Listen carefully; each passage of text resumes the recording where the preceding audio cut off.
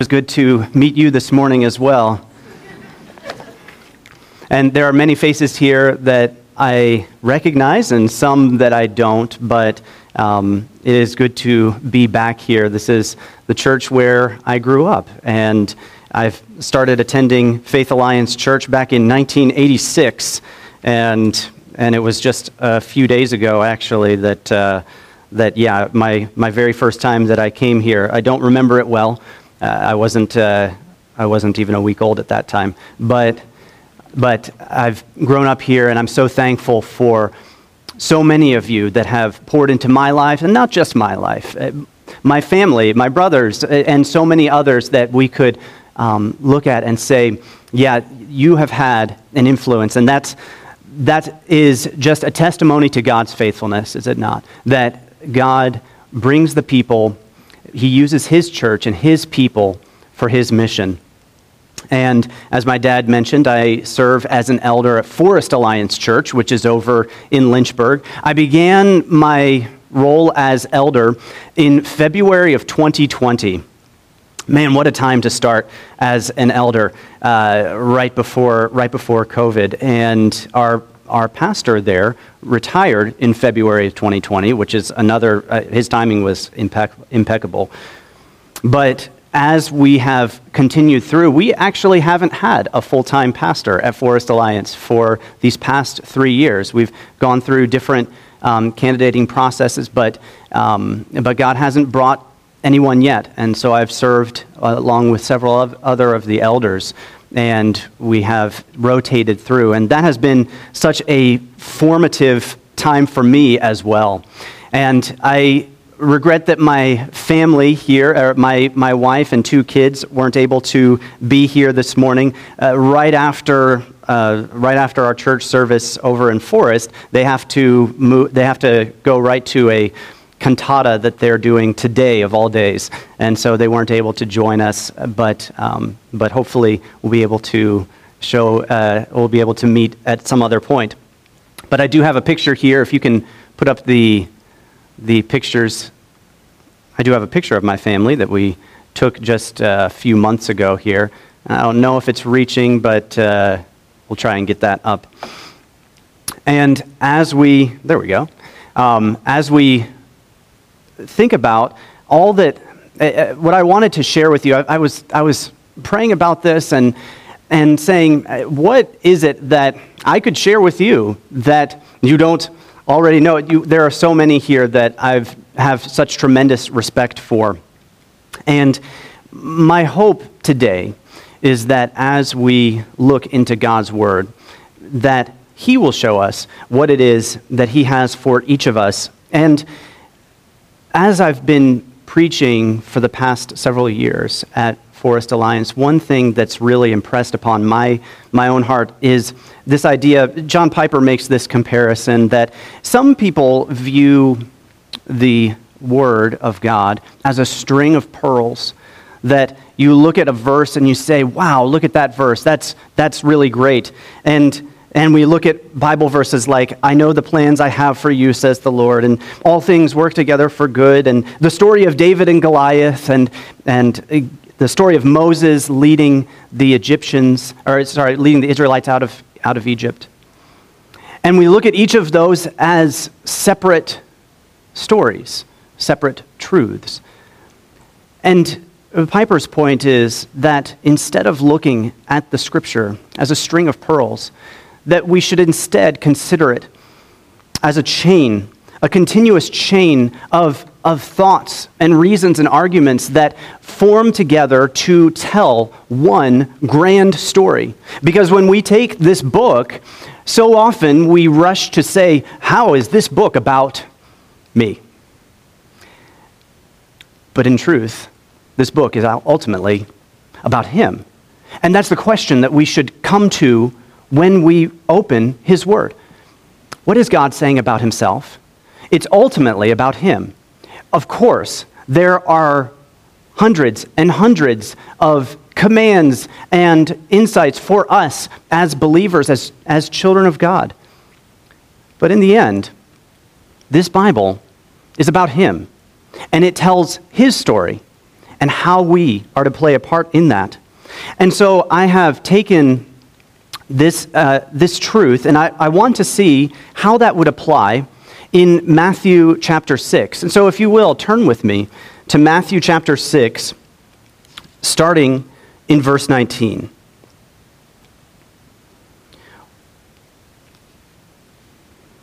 This idea of the chain of arguments really has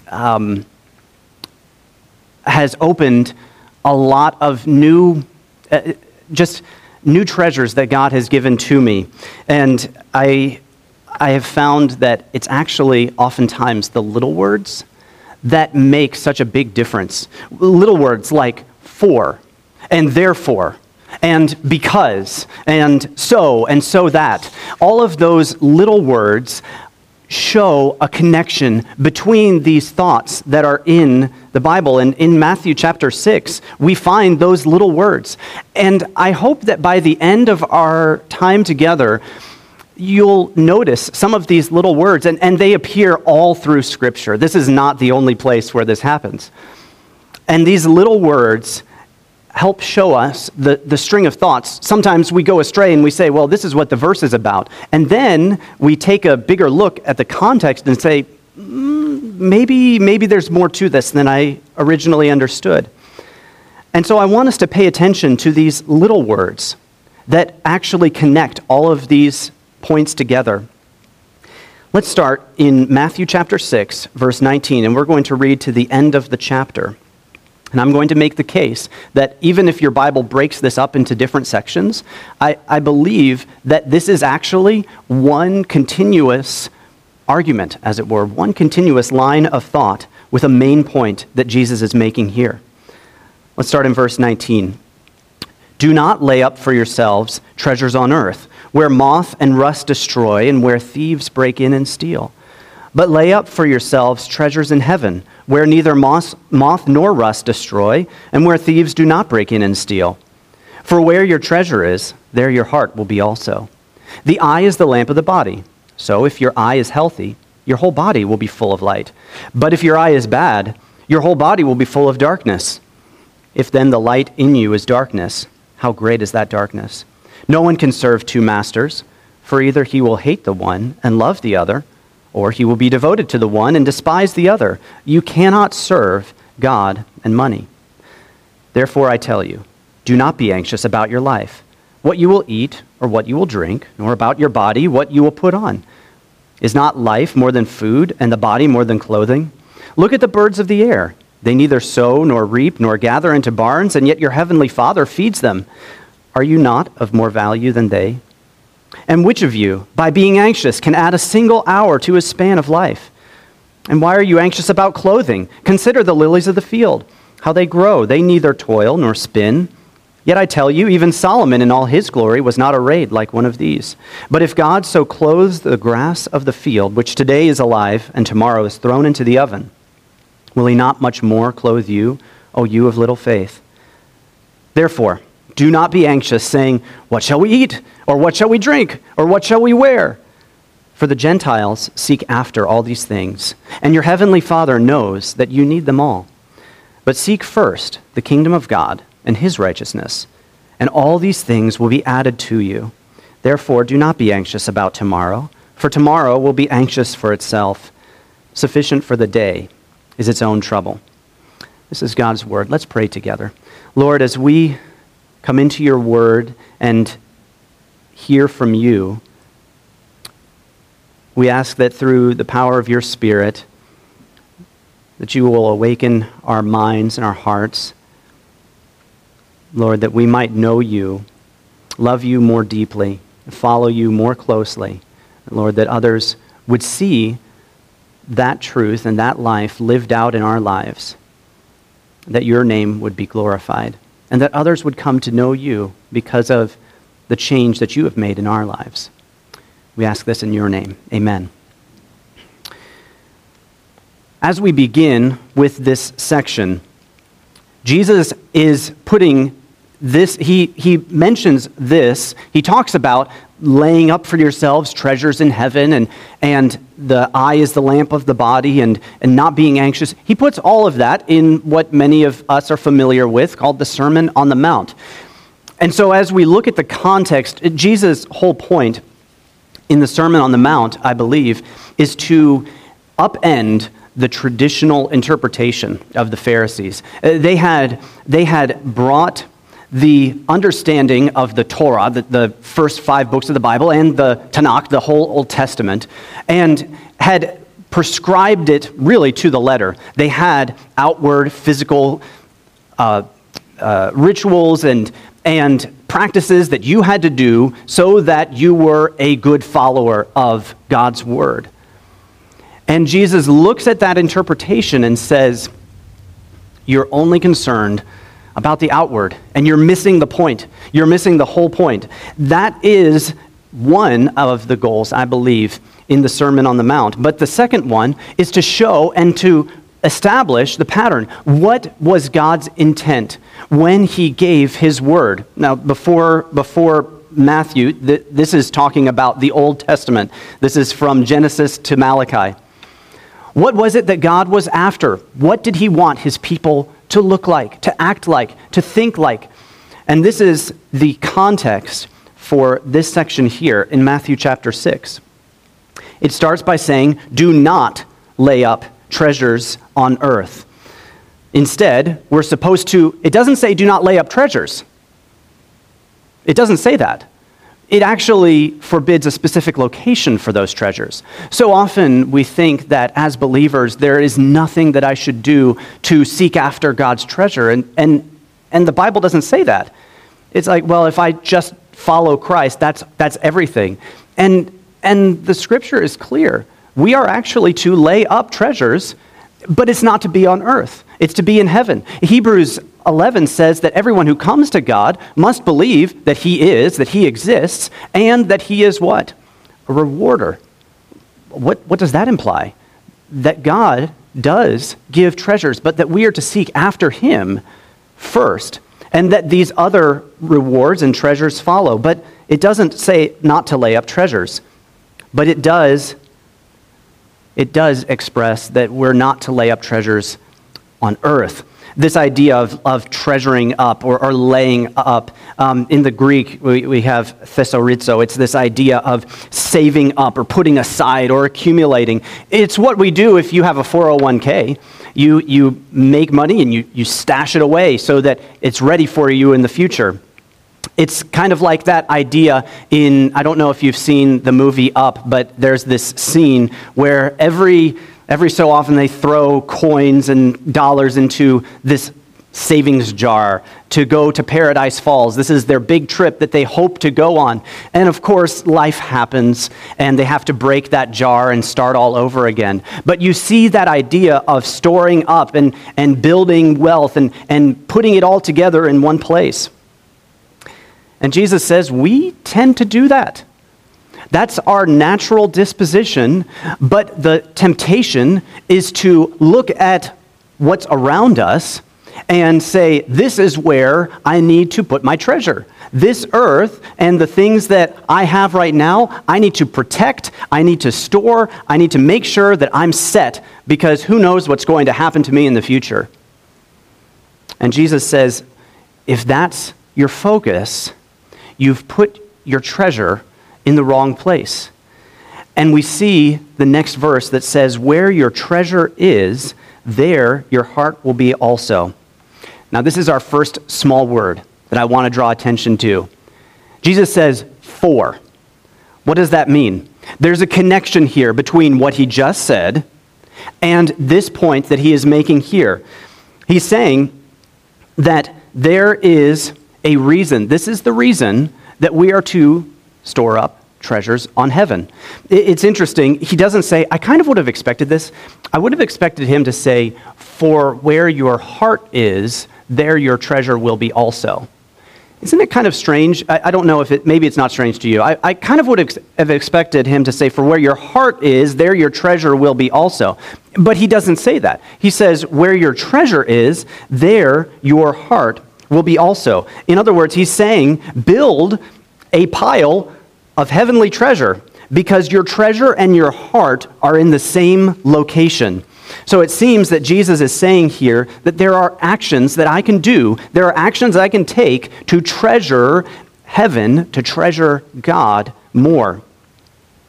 And that those practices are going to incline my heart toward him more and more. This is not a salvation by works message here. I'm not saying that as we fulfill the works, the ways that we can lay up treasure for heaven, that we are going to see or to be saved or justified before God. That's not the point here. This, I believe, is talking about being made more and more holy. This is the process that we call sanctification. That as we follow Christ day by day, already knowing him, already being filled with the Holy Spirit, that we become more and more like him. And this is the point of treasuring Christ versus treasuring wealth. My actions not only show what I treasure, but they can influence the object of my affection. For example, now this is an interesting one because of our society that we live in. I do not personally know anyone who has married as an arranged marriage. Now, maybe there are some parents out there that were hoping to arrange marriages, but I do not know anyone personally. But it was interesting to me, and there are many factors for this, I'm sure, that in some countries, arranged marriages are very normal, and that the statistics, for many different reasons, I'm sure, the statistics for arranged marriages show more success rate than marriages for love. Am I making a case against marriages for love? No, I had one myself. So I'm not trying to bash that. What I am saying, though, is that so often we think in this pattern. I love someone that I'm dating, therefore I should marry them. And in other cultures, it's the opposite. I married them, so I should love them. That's quite the reversal. And we forget that the practices of our daily life incline our heart to cherish those things more and more. And so as we practice the normal disciplines, the normal things that Christ lays out for us here in the Sermon on the Mount and in other places, those day-to-day laying aside treasures in heaven actually pull our heart more and more toward heaven itself, toward God, toward treasuring Christ above all other things. There was a list that Matthew Rudin listed out. He said, here are some of the things that it looks like to lay aside treasures in heaven: being humble and pure in heart, hungering and thirsting for righteousness, showing mercy, making peace, being persecuted for the sake of righteousness, being salt on the earth, being light of the world, following God's commands, resisting anger, being faithful to one's spouse, keeping your word, turning the other cheek, providing for physical needs, going the extra mile, loving your enemies. It sounds to me like heaven's ledger works by a different accounting system than the one the world is used to. But now, the question is, okay, we've given some of these examples. Jesus, what are you saying? What does that look like to be laying aside treasures in heaven? And I believe that he answers that in this next passage. In verse 22, it says this: the eye is the lamp of the body. So if your eye is healthy, your whole body will be full of light. But if your eye is bad, your whole body will be full of darkness. If then the light in you is darkness, how great is that darkness? I don't know about you, but this was a bit of a mystery for me when I was reading through. I felt like, okay, I understand the first section here about not laying up for yourselves treasures in heaven. And then the next part after that, you can't serve two masters and not being anxious. But what about this part? Does your Bible separate this into a little section and they're like, well, this is a teaching that Jesus included, but we're going to just put this as the eye is the lamp of the body, because it seems out of place, at least to our English ears. And anyone, if you've been in another culture, if you've had to learn another language, there are all sorts of idioms and cultural expressions and things that are completely foreign to us that you actually have to learn. I think about the example when I was teaching some of my students. I teach English as a second language, and so I work with students who are from many different cultures, many different countries. In Chinese, if we were doing a review game and we were using Uno cards for this review game, we were shuffling the cards, and one of the students said, I'm going to wash the cards. And I looked at him and I said, you don't want to get those wet. He said, no, I'm going to wash the cards. And he takes them and he shuffles them. In Chinese, the phrase wash cards means shuffle. But for us, we would never say that, and unless they were sticky or something, but you would never wash cards. That's an idiom, that's a phrase. And here, sometimes we forget, and Jesus is teaching, most likely in Aramaic, perhaps in Hebrew, and this was written in Greek. So there's a lot of distance between us and the text when it was originally written. And so it really helps to do some word studies and to ask yourself, what does that mean to have a healthy eye or a good eye? What is he talking about here? Well, the first clue that we could see actually comes from Matthew itself. In the parable of the workers in the vineyard. Remember, they had agreed to work for a master of a house for a denarius, and at the end of the day, they all got what was their fair share, or what they agreed to. But it turned out that he gave all of them a denarius, even though there were different people who had worked different hours. And the ones that had worked much longer started to resent the fact that those who had worked for such short time got the same amount. And it says in verse 11, in Matthew chapter 20, I believe. I hadn't written down the chapter, but I'm pretty sure it's 20. You can fact check me on that later. And on receiving it, they grumbled at the master of the house, saying, "These last worked only 1 hour, and you've made them equal to us, who have borne the burden of the day in the scorching heat." But he replied to them, "Friend, I am doing you no wrong. Did you not agree with me for a denarius? Take what belongs to you and go. I choose to give this last worker as I give you. Am I not allowed to do what I choose with what belongs to me? Or," and here's the literal phrase, "or is your eye bad because I am good?" That should clue us in a little bit. We have that phrase, a bad eye. And we see here bad eye and good eye. Now, this is a word study here that we're doing for the phrase bad eye and good eye. In American English, not Australian English. Good eye does not mean the same thing in Australia. But in American English, good eye, what does that look like? And in Proverbs chapter 22, verse 9, it says, "Whoever has a good eye will be blessed, for he shares his bread with the poor." Okay. Putting together Proverbs 22 and also this parable of the workers in the vineyard, I think we can get a better picture. What is Jesus saying here? He's saying that he's using this idiom, good eye, which really talks about generosity, about giving. And this bad eye, which has to do with stinginess or envy or greed.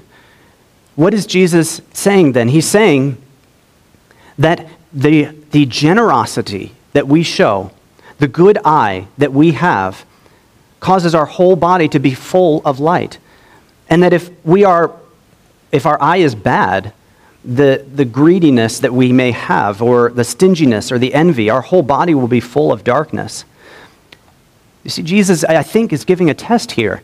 He's saying, how do you know if you're laying up for yourselves treasures on heaven? Well, do you have a good eye? Are you generous to those in need?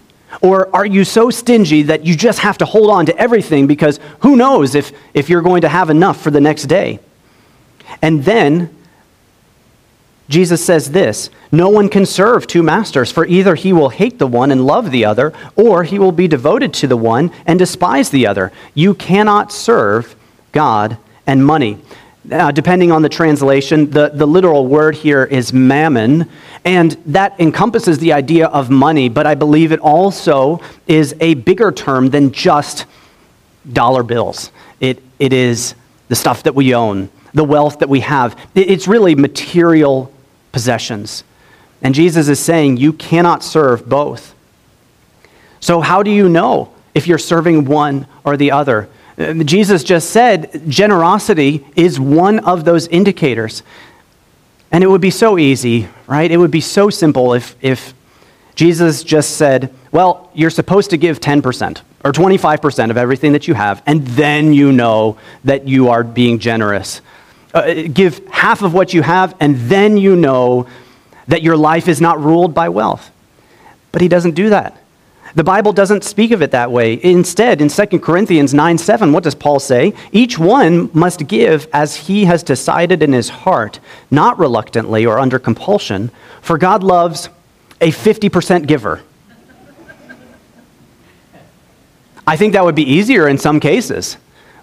But it says a cheerful giver. Why? Because it's the heart that God is concerned about. It's the attitude behind our giving. We could give 90% and still be stingy if our heart is in the wrong place. And so this idea of no one can serve two masters, I believe that may be the key point. It often, in Hebrew thought, often the key point doesn't come at the beginning. We talked about some of the cultural differences. In Western culture, what do we like to do? I've taught my students this. Topic sentence first. Then your supporting sentences, reason 1, 2, 3, 4, and then at the end, concluding sentence, which restates the topic sentence that you started at the top there. That's how people will know what your main point is. But that's not how all cultures have done that through the ages. And in Hebrew culture, it was very common to see the main point in the middle. We see this with a form called chiasms, where it blocks off, and in the very center is the focal point. I believe here that Jesus may be making his point of focus in verse 24 when he says, you cannot serve God and money. You can serve God. You can serve money. You will serve something or someone, but you can't serve both. You can't serve both God and wealth. The theologian Dietrich Bonhoeffer, who lived and died in Germany during World War II under Nazi rule, he wrote in the book, The Cost of Discipleship, about the thraldom of material things. He understood that wealth can have this pernicious pull on us, and that our ultimate satisfaction cannot be in that material wealth. It must be found in Christ alone. There is no other option for the Christian. And so here's the question. How do you know which way your heart is inclined? What's the test that we can do? I believe Jesus gives the answer here. One was right before it. He said, is your eye good? Are you being generous toward those around you? And then the second, that's the outward. That's the external. But then there's an internal attitude of the heart. And that's where Jesus goes next. He says, therefore, I tell you, do not be anxious about your life, what you will eat or what you will drink, nor about your body, what you will put on. Is not life more than food and the body more than clothing? Here, we see that one of those little words again, right? Therefore. Therefore, I tell you. What is Jesus doing? He is connecting what he has just said about serving God or serving mammon, material things, and now he's connecting that to this idea about not being anxious. He's saying because you know you should lay up treasures for yourself in heaven and be generous and serve God, this means that anxiety cannot be a part of your life. It has no place for the believer. Now, when I say anxiety, I'm not talking, there's different types of fear, right? If a lion pops through this door and I say, don't be anxious, that's not the response that would be appropriate. There is a God-given flight or fight response that God has instilled in us for certain times to react in a specific way. But that's not what Jesus is talking about here. He's not talking about a a gun pointed at your head. He's talking about this general anxiety of worry about, oh, I don't know what tomorrow is going to look like. What about 10 years from now? What if my crops fail? What if the rain doesn't come? What if my job disappears tomorrow? This is an anxiety that is based in the future, founded on unknown information that we imagine. This is the kind of anxiety that really speaks to a heart issue of where your service lies, where your heart is placed. And it seems that Jesus is saying here, not worrying about material blessings is a heart attitude that helps us fulfill his command to serve God. And here's an example that he gives. In verse 26, he says this, "Look at the birds of the air. They do not sow or reap or gather into barns, and yet your heavenly Father feeds them. Are you not of more value than they?" Each morning some mornings, my wife drives our kids into the school where I work, and I get there a little earlier. Some mornings I'll drive them in. And there was a long stretch where when we were driving down the road, there would be this huge flock of birds, hundreds or maybe thousands of birds that would fly out of this one area and just come across the sky. And it was really predictable. Like, okay, it's 7:15, and you can just mark it with a clock. And we would see that each time. And as we passed by, I would say to the girls, "Look at that. Those birds are still there today. God provided for them again. And he did that yesterday. And he did that the day before then." And you can see God's faithfulness in providing for the life that he gives. And it's an argument from the lesser to the greater. God cares for the birds. And they aren't made in his image. They aren't going to inherit eternal life. And if that same God is providing physical, sustaining grace for them, how much more so for us? Your life is not an accident. My life is not some random event that happened that has no purpose. If God has a plan, if God has a purpose, if God sovereignly has brought us to this moment, to this day, for such a time as this, how much more is he going to give us the grace to sustain that life? That's the point that Jesus is making here. In verse 27, he says, "Which of you can add a single hour to his span of life?" Even medical science recognizes this, right? We know the dangers of anxiety and worry and how that affects our heart and how that affects our stomach and how that affects our lungs and our mind and everything else. And I understand anxiety is a complicated issue. And you might say, well, it's an emotion. I can't control my emotions. But Jesus does give us a way. Tim Keller notes that the temptation for Christians is to only focus on the spiritual aspect of these kinds of struggles that we have, which results in us just preaching why we shouldn't have anxiety. On the other side, you have our current society that just focuses on the physical aspects of anxiety and says, oh, you're anxious? It must be just only a chemical imbalance. Here's a pill.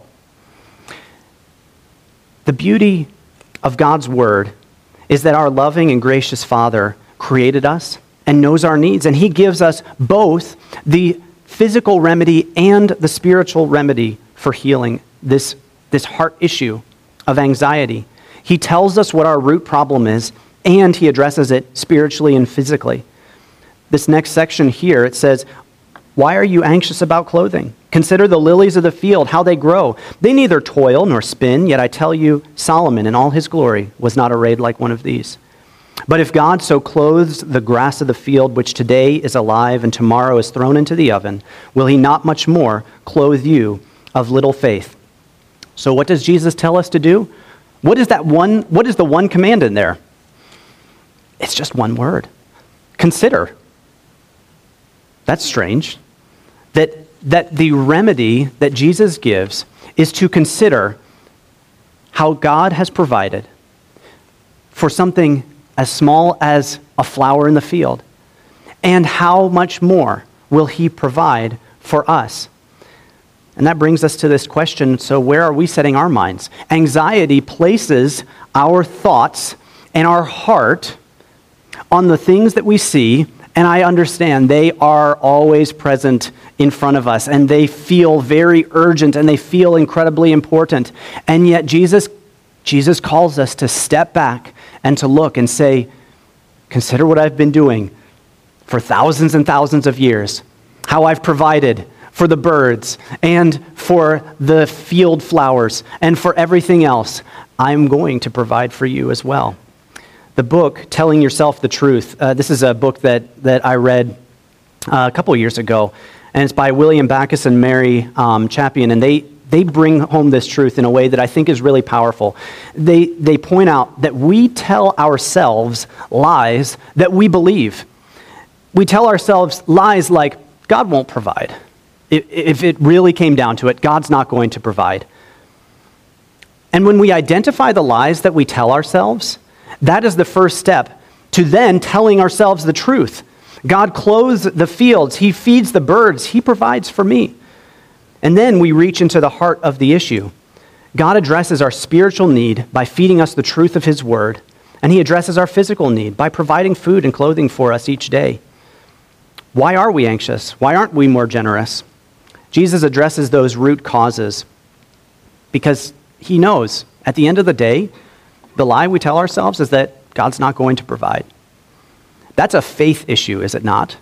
That is at the heart of where our lies get to us. And this is what he says. This is what Jesus says in verse 31. Therefore, there's that small word again. Therefore, do not be anxious, saying, what shall we eat? Or what shall we drink? Or what shall we wear? For the Gentiles seek after all these things, and your heavenly Father knows that you need them. I think one of the main causes for our anxiety is sometimes we think we are the ones who are ultimately responsible for providing for our needs, and that if we don't do anything about it, we won't have it.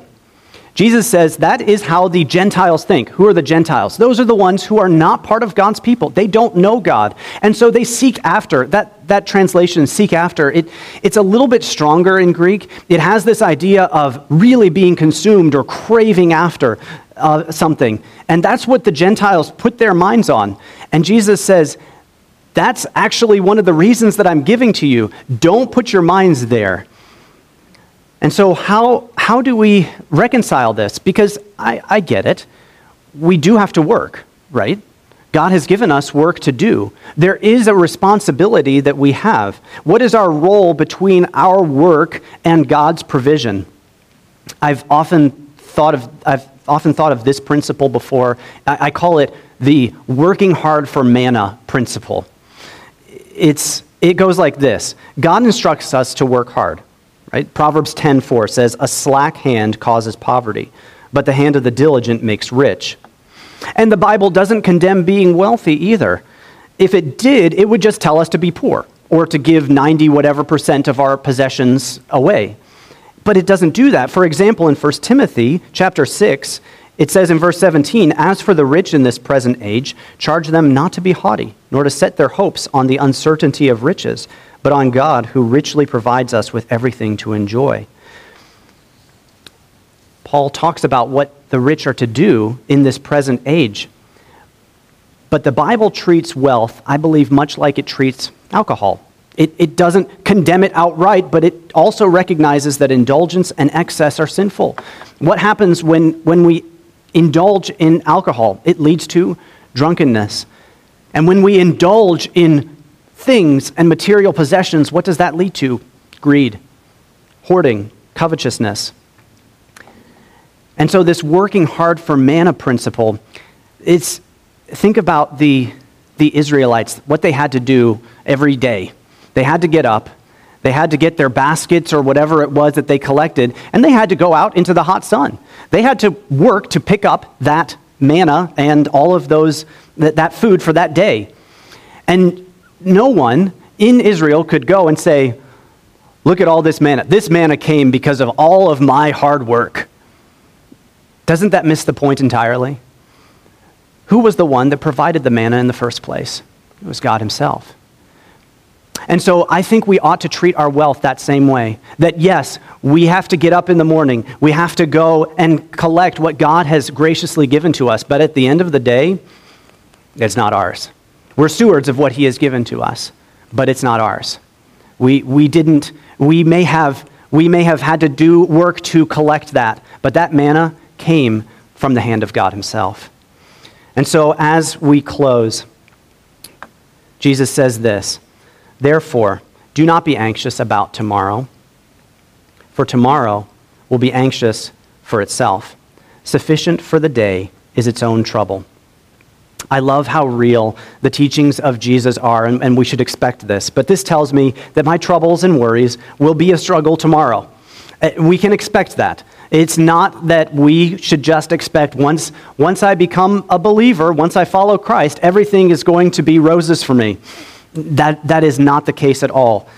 Paul talks about all the struggles that he has in toil and hardship and sleepless nights, hunger and thirst. It's not that there are no worries or troubles that will come our way. But as we pray, "Lord, give us this day our daily bread," we're to pray that regularly. It's not a one-time, "Lord, give me all the bread that I need for the next however many decades."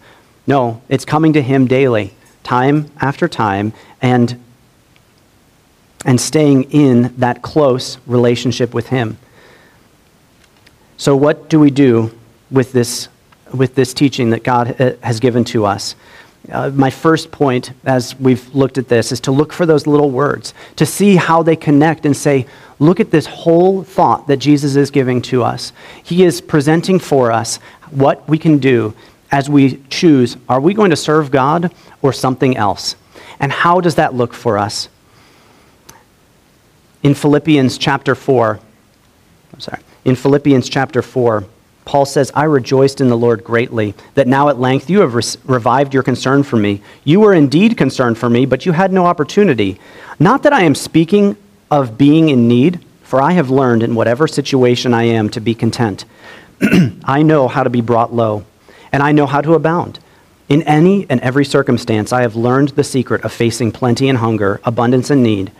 And here's that famous verse, "I can do all things through Christ who strengthens me." Paul is not talking about winning a football game here. He is talking about knowing the sustaining grace of God's provision in his life day after day, regardless of the circumstances, because he knows the God who is in charge of it all. So whatever our situation, our hope is secure. Whatever our lot, God gives us strength to say, "It is well with my soul," because we have been born again to a living hope through the resurrection of Jesus Christ from the dead. As Peter says, to an inheritance that is imperishable, undefiled, and unfading, kept in heaven for all who believe in Christ. This is the assurance that we have. Let's pray together. Father, we thank you that no matter our situation, no matter the trouble that we see around us, Lord, you are great. You rule the entire universe. You provide for the birds, you provide for the flowers in the field, and you give to us graciously. You provide all that we need for life and godliness. We thank you for your faithfulness. Lord, help us to know you. Lord, help us to truly know what it means to serve an all-powerful, risen Christ. We ask this in your name. Amen.